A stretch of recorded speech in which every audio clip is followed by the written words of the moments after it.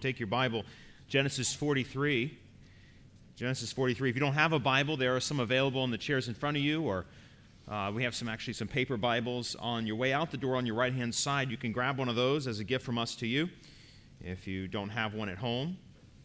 But Genesis 43, we are returning to our series on the life of Joseph. We're calling this story A Life in God's Hands.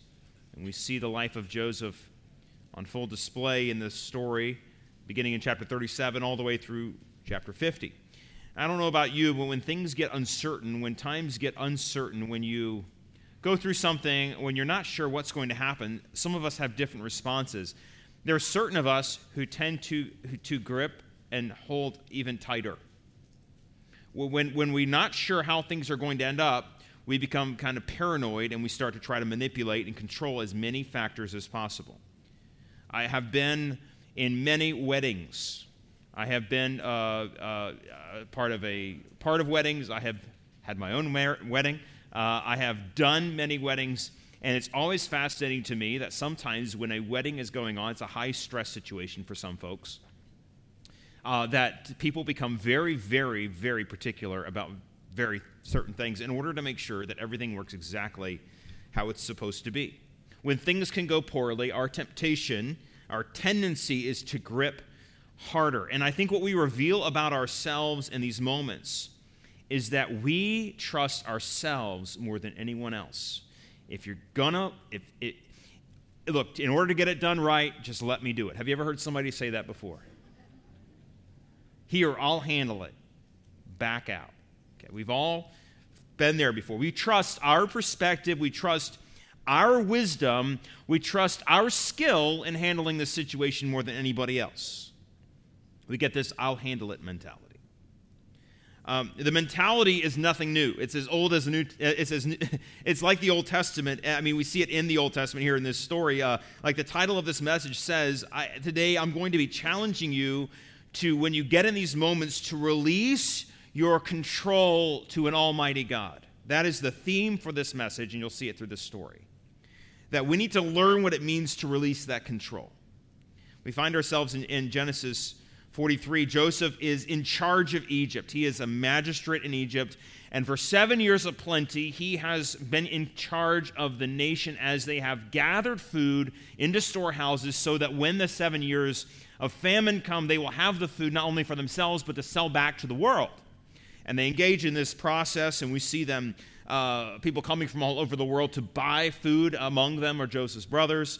And Joseph is amassing power to Pharaoh as these people come and purchase food. And clearly, God has orchestrated all of this in order to do one specific thing, and that's repeated throughout this story, is God has done this to preserve life so that they may live and not die. That's a theme you see throughout this passage. Well, in chapter 42, we saw the brothers come and visit for the first time down to Egypt. They come to buy food, and who do they run into? Who do they meet?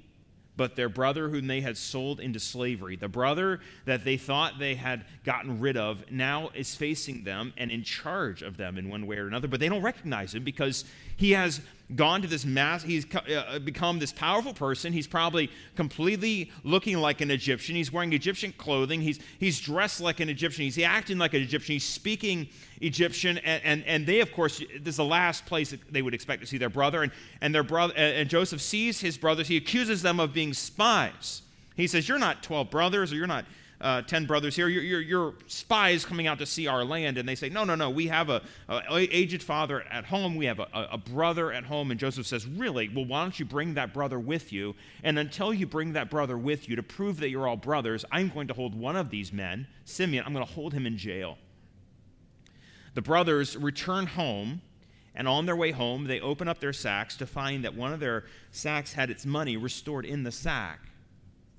And they become terrified because they think to themselves, "Oh no, we cannot ever go back to Egypt now. They're going to think that we stole the money. We're going to think that we bought this food and then we actually kept our money." And then when they get back home, they tell their father about all that has happened. They open up all their sacks and they find that all of their money has been restored, and they're terrified even further. And their father is terrified because he says that they are going to end up bringing him to his grave with gray hair. And then we keep going, and they say, but you have to understand, we're not going to be able to go back unless we bring Benjamin. And their father gets very angry with them here. God's desire, though, through all of this, is not the same as their desire. God's desire is to reunite this family, to bring reconciliation. But there are some steps that have to happen before we get to that reconciliation. Let's pray as we open up the Scripture and see what God has through this story to teach us today. Father, we do ask that as we read your stories, as we read your word, that you would open up our hearts to you today. And Father, I have no doubt that many of us struggle just as these men and as Jacob did to holding on things tightly. We seek to control the world around us because we really believe that we are the best ones to solve our own problems. Father, may we recognize today that we need to release our control to an almighty God. And may we walk out of here today with that commitment in our hearts that whatever specific area in our life we are holding on tightly, we might release it back to you. We pray all of this in the precious name of Jesus. Amen. As the story begins in Genesis 43, we begin by seeing man's feeble attempts to control. Man's feeble attempts to control. We see Jacob and his sons trying to exert as much control over their situation as possible. Walk with me through this as you'll see beginning in verses 1 to 2. We see the control through command. Now the famine was severe in the land, and it came to pass when they had eaten up, when they had consumed the grain which they had brought from Egypt, that their father said to them, "Go back, buy us a little food." We see here that the famine had been severe in the land of Canaan, and due to the severity of this famine, they had completely consumed the food that they had purchased. And at no point along the way, as the food was getting lower and lower and lower, did any of them have any thought to themselves that, we ought to consider what we're going to do when we run out of food.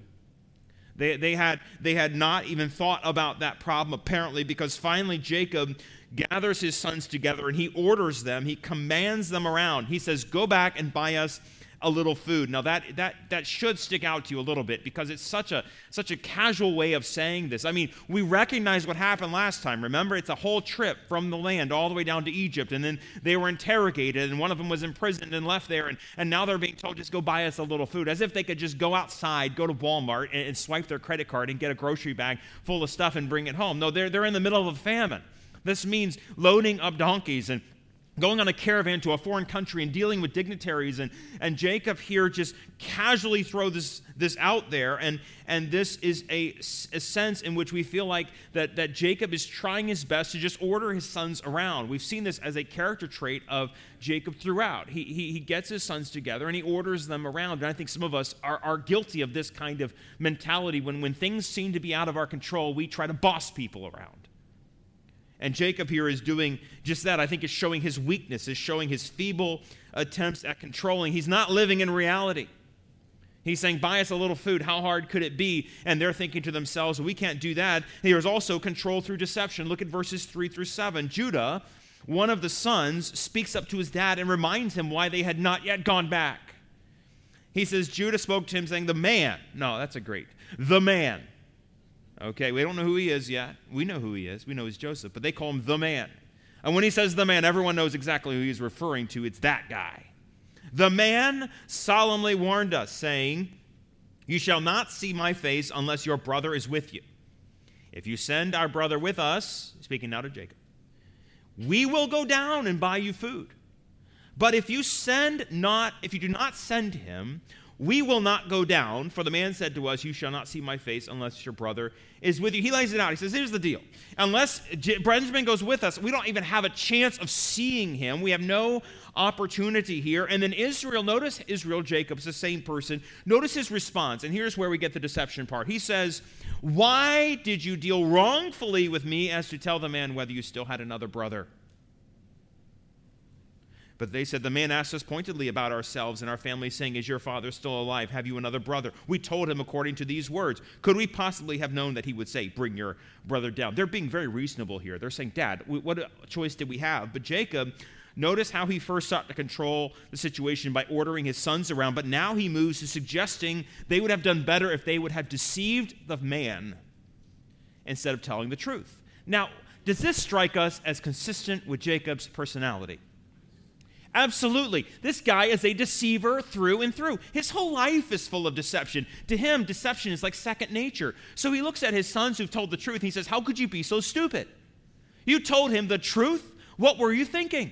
You should have been deceptive here. You should never have told him the truth. And if anyone knows about deception, Jacob is the one who knows all about it. His name means a trickster. It means a deceiver. It means one who is deceptive. And so he can't believe that his sons did not pick up on his strategy for dealing with this situation. And also notice that he took it personally. Look at verse 6.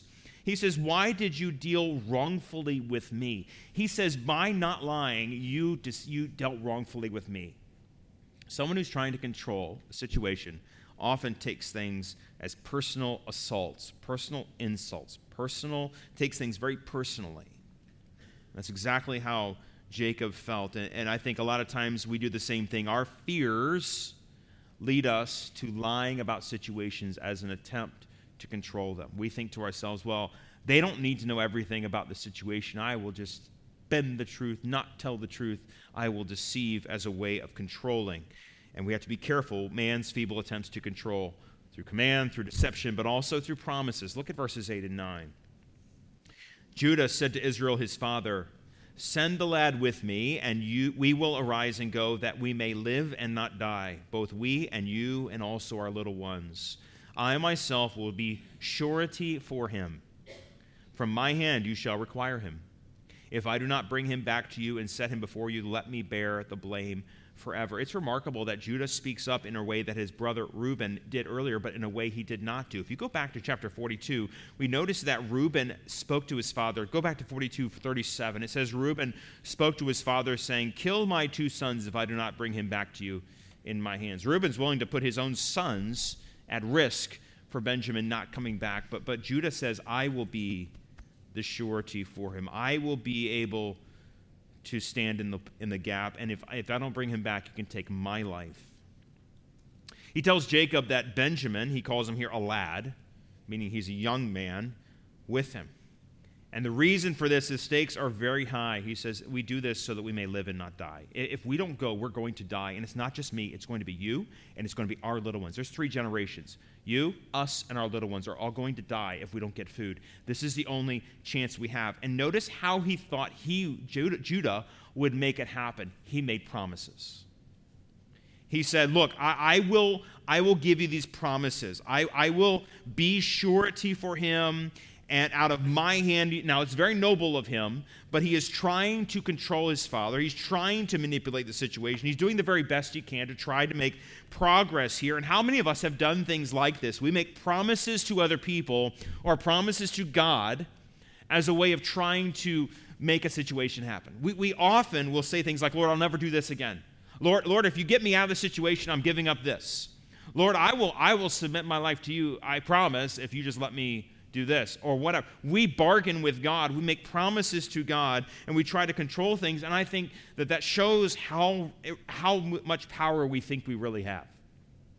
All of these people thought they had power. We also see in verse 10 that we see avoidance or delay has been a tactic to this point. He says in verse 10, and for if we had not lingered, surely by now we would have returned the second time. They had lingered, and it had gotten them nowhere. Problems, sometimes we think if we just wait long enough, problems will solve themselves. We think that if we wait and we delay and we linger, that maybe it'll go away, but nothing had changed. Simeon was still in Egypt. They were still running out of food. The famine had not yet ended. Maybe they did not realize the famine would continue for as long as it did. But we see from verse 2, if you go back to chapter 43, verse 2, that they, as I mentioned, they had waited until they had consumed their food to do anything. This is a tactic that a lot of us have. We try to wait things out. We think if we can delay, we can linger, we can go long enough, and eventually things will be solved. But we see another trial here is that not only did they delay, not only did they make promises, and the deception was on the table and ordering people around, but also there was a control through gifts. This is the last tactic, last method that Jacob, here called Israel, uses as he tries to ensure that his beloved son will be coming home to him. He cannot lose another son. He's already lost Joseph, and he cannot lose another son of his beloved wife. And so here, verse 11, the father Israel said to them, if it must be so, if you're backing me in a corner, if I have to make a decision, then do this. Here's his control again. He says, take some of the best fruits of the land in your vessels and carry them down a present for the man, a little balm and a little honey and spices and myrrh, pistachio nuts and almonds. Take double money in your hand and take back in your hand the money that was returned in the mouth of your sacks. Perhaps it was an oversight. Take your brother also and arise and go back to the man. I want you to notice, and if you have a pencil, it's a great thing here to just circle the number of times the word take is used here. He says, take this and take that and take and take and take. He gives the list of lavish gifts considering that they are in the middle of a famine.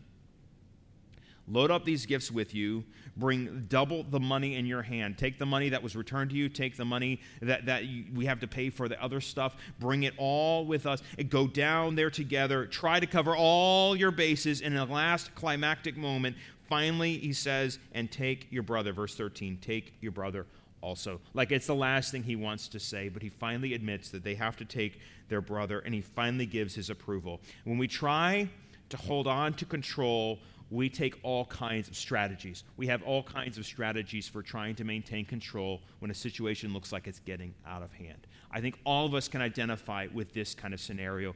Based in a fear of something bad happening, we often try to do these things. Now, the next verse in this passage reveals the only hope that we really have for dealing with uncertainties in the future. Because none of these things are really going to be sufficient, are they?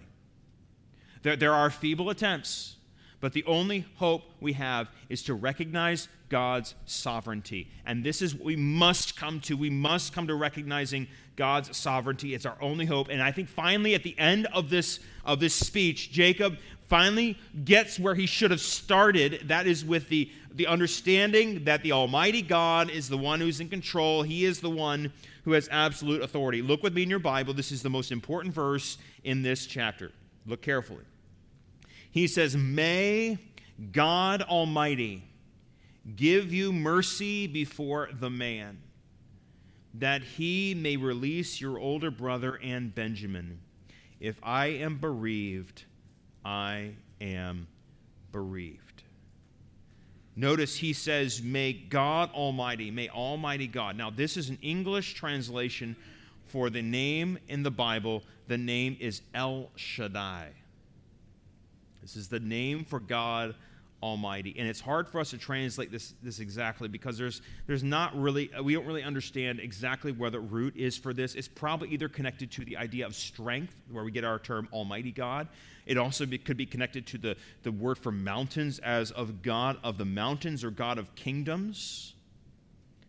But he noticed here that he recognizes it is up to El Shaddai to give you men favor or mercy before the man.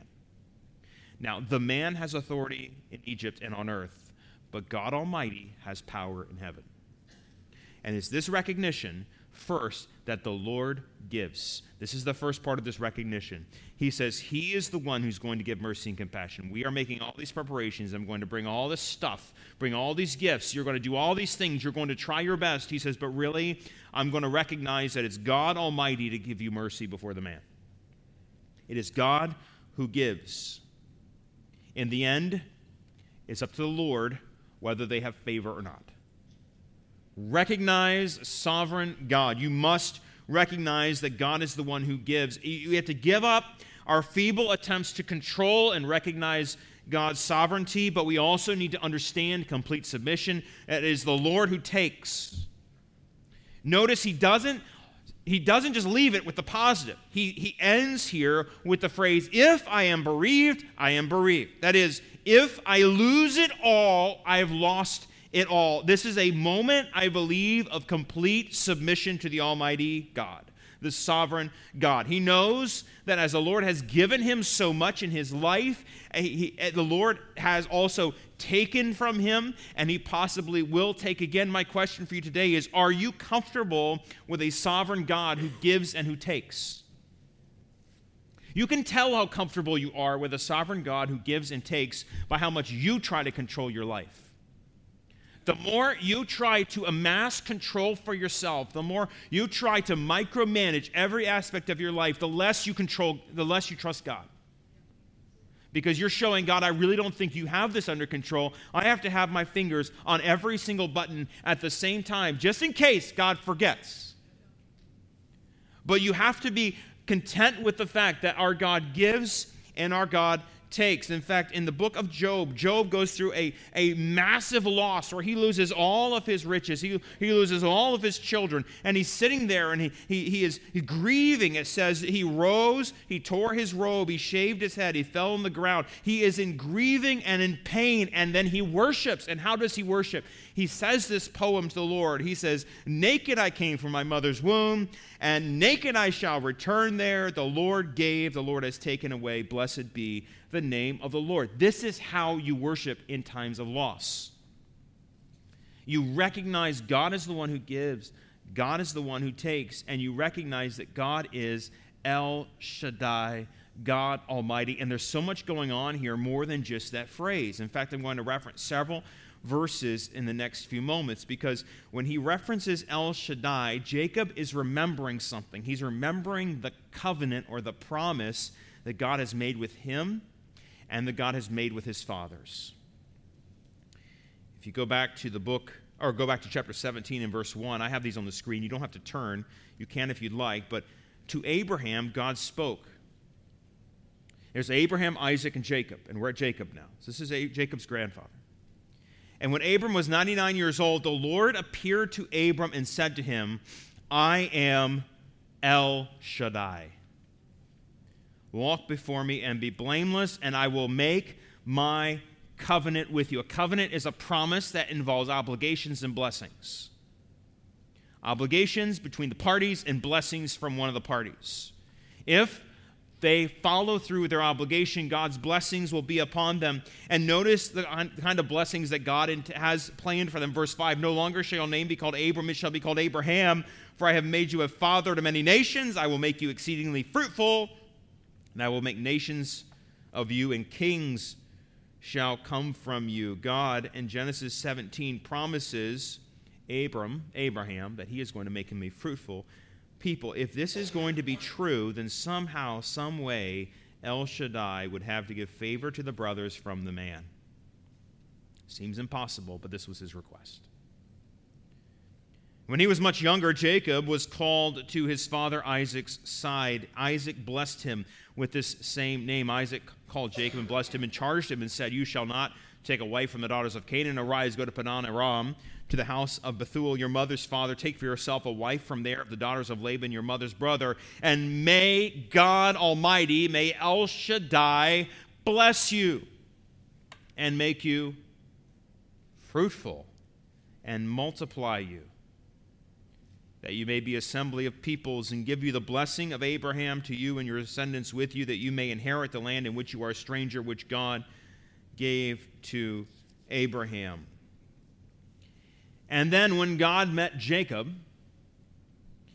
and he changed his name to Israel, affirming his place in God's plan, affirming his connection to the covenant of God, God uses this name El Shaddai once again. It says God appeared to Jacob again.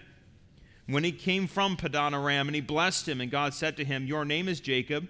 Your name shall not be called Jacob, but Israel shall be your name. So he called his name Israel. Also God said to him, I am El Shaddai. Be fruitful and multiply. A nation shall, and a company of nations shall proceed from you, and kings shall come from your body. The land which I gave Abraham and Isaac I give to you, and your descendants after you I give this land. And Jacob rose up, and then he called this place Bethel. But notice, I am Almighty God, I am El Shaddai, is connected to the commands to be fruitful and multiply. And if you keep reading, you see God's promise of a fruitful nation came from his power. He says, I will make your name great. I will make you a nation. I will make you a family of kings. And God promises out of that same power to give them. He had to recall this hope. As he's calling back towards his sons there, he says, and may God Almighty, may El Shaddai give you favor with this man. He's calling back to this hope to muster the strength that he has to do, that is trust in Almighty God. Now, sometimes you're going to have to come face to face with your responsibility to release control and just trust a sovereign God. And I don't know when that's going to happen in your life. Some of you, you've had like many of these moments for the past many years. You can reflect on time after time when you've had to say, Lord, okay, it's all in your hands. Some of you have had not so many of these. Others of you, it's been, we all have different levels of this kind of thing. But what I'm doing now is I'm trying to charge you to prepare yourself so when the moment comes when you are faced with this, recognize what you're doing. Try not to control the situation, but release it to an almighty God. And what you see is that God has mysterious ways of working his way out. God has mysterious ways of making things happen. If you keep reading, we see two things that surprise us in the following. I don't think this went like anybody thought it would go. First, we see hospitality instead of hostility. They were expecting hostility, but in verse 15, we have the trip to Egypt just as Jacob commanded. The men took the present and Benjamin. They took double money in their hand. They arose, went down to Egypt, and stood before Joseph. They acted out of desperation, and what happened when they got to Egypt surprised them. It was not what they were expecting, because when Joseph, verse 16, saw Benjamin with them, he said to the steward of the house, "Take these men to my home and slaughter an animal and make ready, for these men will dine with me at noon." And the men did as Joseph ordered. The man brought the men into Joseph's house. Remember that the men were just coming to Egypt to buy food. They were famished, they were hungry, and they were in danger of dying because of lack of food. And God works in mysterious ways because they show up and the guy invites them to a banquet, completely surprising them. In fact, we know they're surprised because they show great fear in their response. In verse 18, it says, "Now the men were afraid," because they were brought into Joseph's house. And they're like, have you ever been to a foreign country and people are talking in a language you don't understand and people are doing things, you're like, what's happening? What's happening right now? I'm a little nervous about what's going on. I don't understand anything. That's how they probably felt. They're being ushered around and brought into Joseph's home, and they're thinking to themselves, what is happening? In fact, it says, they wonder, is it because of the money which was returned in our sacks the first time that we are brought in, so that he may make a case against us, seize us, and take us as slaves with our donkeys? They imagine they're being treated like this because of the vengeance for the money that they took home with them. But the brothers imagine a scenario where the Egyptians are going to take them and make them slaves. Now, why would they think that? I don't know. Maybe because that's exactly what they did with their brother. They seized him and they made him a slave. And so they're thinking to themselves, well, oh no, now we're going to be made slaves. And it's kind of funny, actually, because there are these, if you think about it, these are like, they're shepherds, they're country folk, they're not city folk, they're coming into the big city, and their first concern is, oh, they're going to want our donkeys. Those are some really good donkeys. They're going to want them. They're going to want to steal them. We got to be careful. Oh no, we're in trouble now if they take our donkeys. Like, it's actually, there's a little bit of humor in this, that they don't really, they are way over their heads. And then it says that this is exactly, that they're confused and afraid. And so what they do is they go into Joseph's house and they explain themselves to the steward. And they drew near to the steward of Joseph's house and they talked with him at the door. So they're not even inside yet. They're outside frantically, not wanting to go inside, afraid of what might happen in there. And they say, "Oh, sir, we indeed came down the first time to buy food," verse 21. "But it happened when we came to my encampment that we opened our sacks, and therefore every man's money was in the mouth of his sack," our money in full weight. "And so we have brought it back in our hand, and we brought down our money with our hands to buy food. We don't know who put the money in our sacks."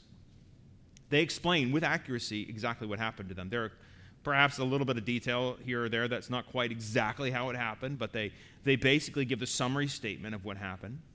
And they even volunteer the fact that they brought extra money to pay for the food that they're going to buy this time. They're open. They confess everything. They show a sign of repentance. Openness is a sign of repentance. Complete transparency is a sign of repentance. Then in verse 23, there's an unexpected gift, because he said, the steward said, "Peace be with you. Do not be afraid." They must have been trembling. They must have been stuttering and muttering to themselves. They must have been beside themselves the way he responds, because what he says is, "Your God and the God of your father has given you treasure in your sacks. I had your money." Then he brought Simeon out to them. Now this is probably the same man whom Joseph had commissioned to put the money in their sacks the first time. And in many ways, he's showing just that. He's showing that they are in God's hands, and God is doing this for them. God's hand is at work. And he says, don't worry about it. I don't know what you're talking about. The money that you have must have been given to you by your God, because I have your money, and that money is yours. And there's an unexpected kindness in verse 24 because the man brought the men into Joseph's house and gave them water. And he washed their feet, and he gave their donkeys feed. Then they made their present ready for Joseph coming at noon. They heard they would eat bread there. It's the last thing you would expect. I mean, they're expecting to be taken advantage of, sold into slavery, stolen, and they're given gifts and hospitality instead of hostility, and they're going to be eating with the man from Egypt. So they get ready to present this gift to Joseph, still thinking they need to do something to keep him from lashing out at them in anger, but instead we see blessings instead of business. Look with me in verse 26. When Joseph came home and brought him the present which was in their hand into the house, they bowed down before him to the earth, and he asked them about their well-being. And he said, "Is your father well? The old man of whom you spoke, is he still alive?" They prepare this gift, and they're ready for business. They're ready to talk business, and they do the whole very formal thing of bowing to the earth and giving the gift, but he remembers their last conversation. He asks about their father. In verse 28, they answered, "Your servant, our father, is in good health. He is still alive." And they bowed their heads. They prostrated themselves, and once again they fulfill the prophecy that Joseph dreamed about when his brothers would all come before him. But then he sees Benjamin in verse 29. He lifted his eyes. He saw his brother Benjamin, his mother's son. He says, "Is this your younger brother of whom you spoke to me?" And then he said, notice, "God be gracious to you, my son." Blessings instead of business. Joseph gives great blessings here. He blessed them with a God-fearing blessing. I'm sure this would have been unexpected from an Egyptian magistrate who worshipped the god of the sun, worshipped these strange animal gods. Yet this Egyptian blesses them from the God. He says, "God be gracious to you." But more surprised, probably what happens next in verse 30, it says, his heart yearned for his brother, so Joseph made haste and sought somewhere to weep, and he went into his chamber and wept there, and he washed his face. He came out and he restrained himself, and he said, "Serve the bread." We don't know how long this took, but Joseph was overwhelmed with emotion at seeing his brother and blessing his brother that he had to excuse himself and cry and weep. And then he washed his face, came back, and they served the bread. And he had a hard time holding in his emotions. And they're seated together in verse 32. It says that once again they're eating together. They set him a place by himself, Joseph, and them by themselves, and the Egyptians who ate with him by themselves. There's three different seating arrangements here because the Egyptians would not eat food with the Hebrews, but that's an abomination to the Egyptians. The Egyptians did not like to socialize with Hebrews at all because they were shepherds. They did not like shepherds. And so Joseph, though, is eating with them, close enough to pass them the food, but not at the same table. And this, once again, is meant to provoke their remind their conscience, provoke them and say, "Hey, remember the last time we did this? The last time the brothers ate together. There they all were. They were gathered together, and Joseph was aside. When Joseph was thrown into that pit, there he was, aside, disconnected from them, and the brothers ate." And here they are again, Joseph disconnected from the brothers, and they are eating. And then Joseph shows his understanding of who they are by verse 33. He sat before them, the firstborn according to birthright, and the youngest according to his youth. And the men looked in astonishment at one another. Joseph then takes the men, he lines them up, and he puts them in order. He gives them a seating arrangement exactly in their birthright order. And of course, these are grown men, and you know how it is with grown men. You can't exactly tell who's like 2 years older than the other, but Joseph knew exactly where they went. And of course, they don't know what's going on. They're confused. The brothers are bewildered, but it would be very impolite for them to ask anything. And so then they get served food in verse 34. He took servings to them before him, and Benjamin's serving was 5 times as much as any of theirs. And I don't know exactly why he did this, perhaps to see whether they would respond wrongfully to sibling rivalry, or maybe they would get angry at Benjamin for receiving extra portions like Joseph had received this extra gift of a coat. I don't know, but he showed blessing and affection for Benjamin. What we find is that when we recognize God's sovereignty and we cease our own efforts to micromanage the world around us, we recognize that God's plan for us is good and right, and it's never exactly what we would have thought. A couple of verses to leave you with as we close. First, from Proverbs 3. I think many of you know this verse. The Bible tells us to trust in the Lord with all your heart and lean not on your own understanding. In all your ways acknowledge him, and he shall direct our paths. This is a scripture memory verse for like second graders, and so often we think that theology or that truth is a second grade truth. This is full adult grown-up stuff. Trust in the Lord with all your heart. Don't lean on your own understanding.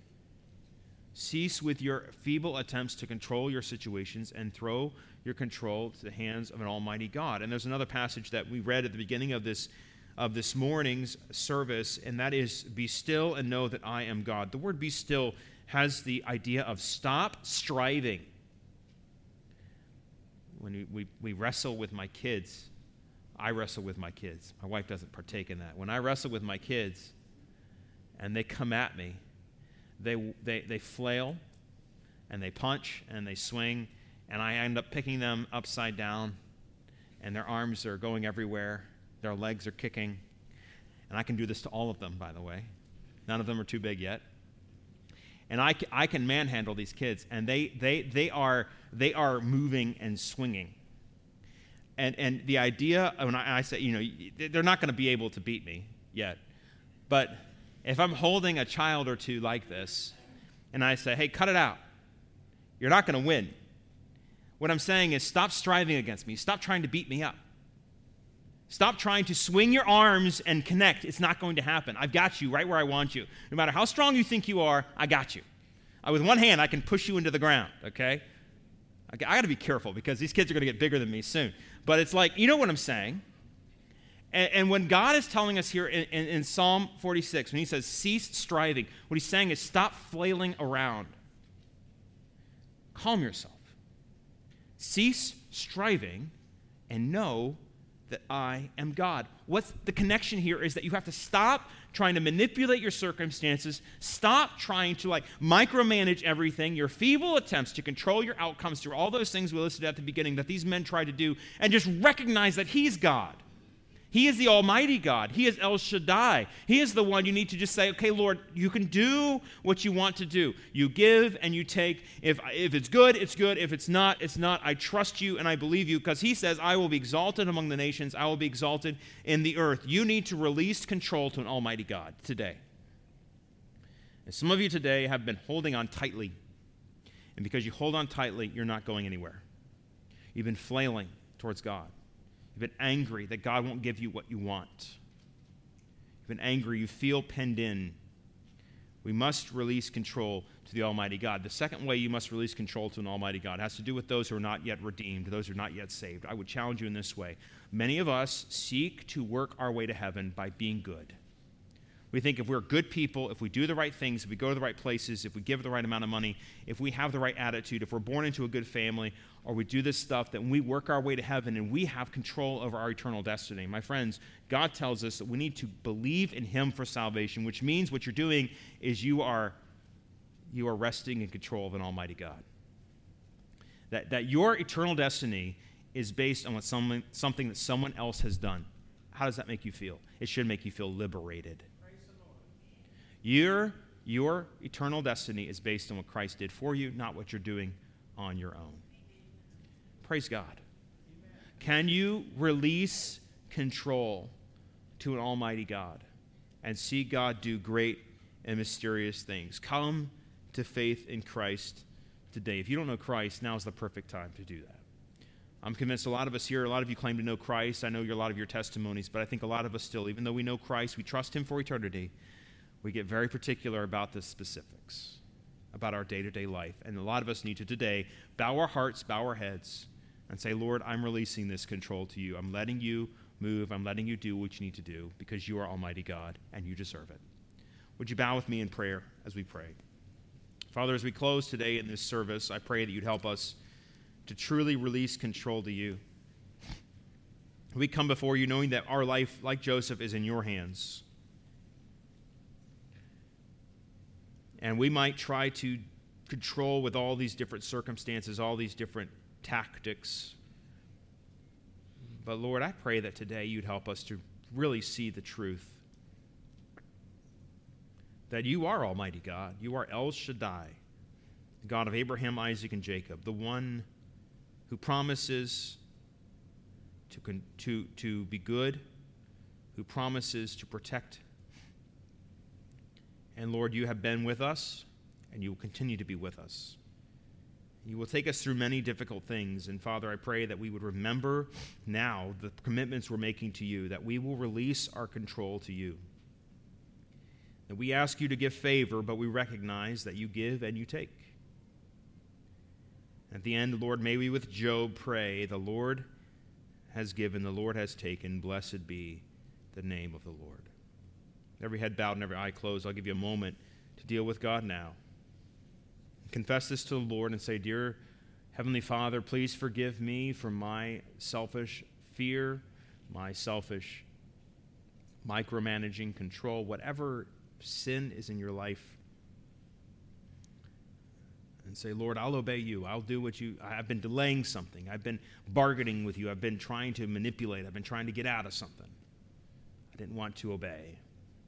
But today, I submit my heart to an almighty God.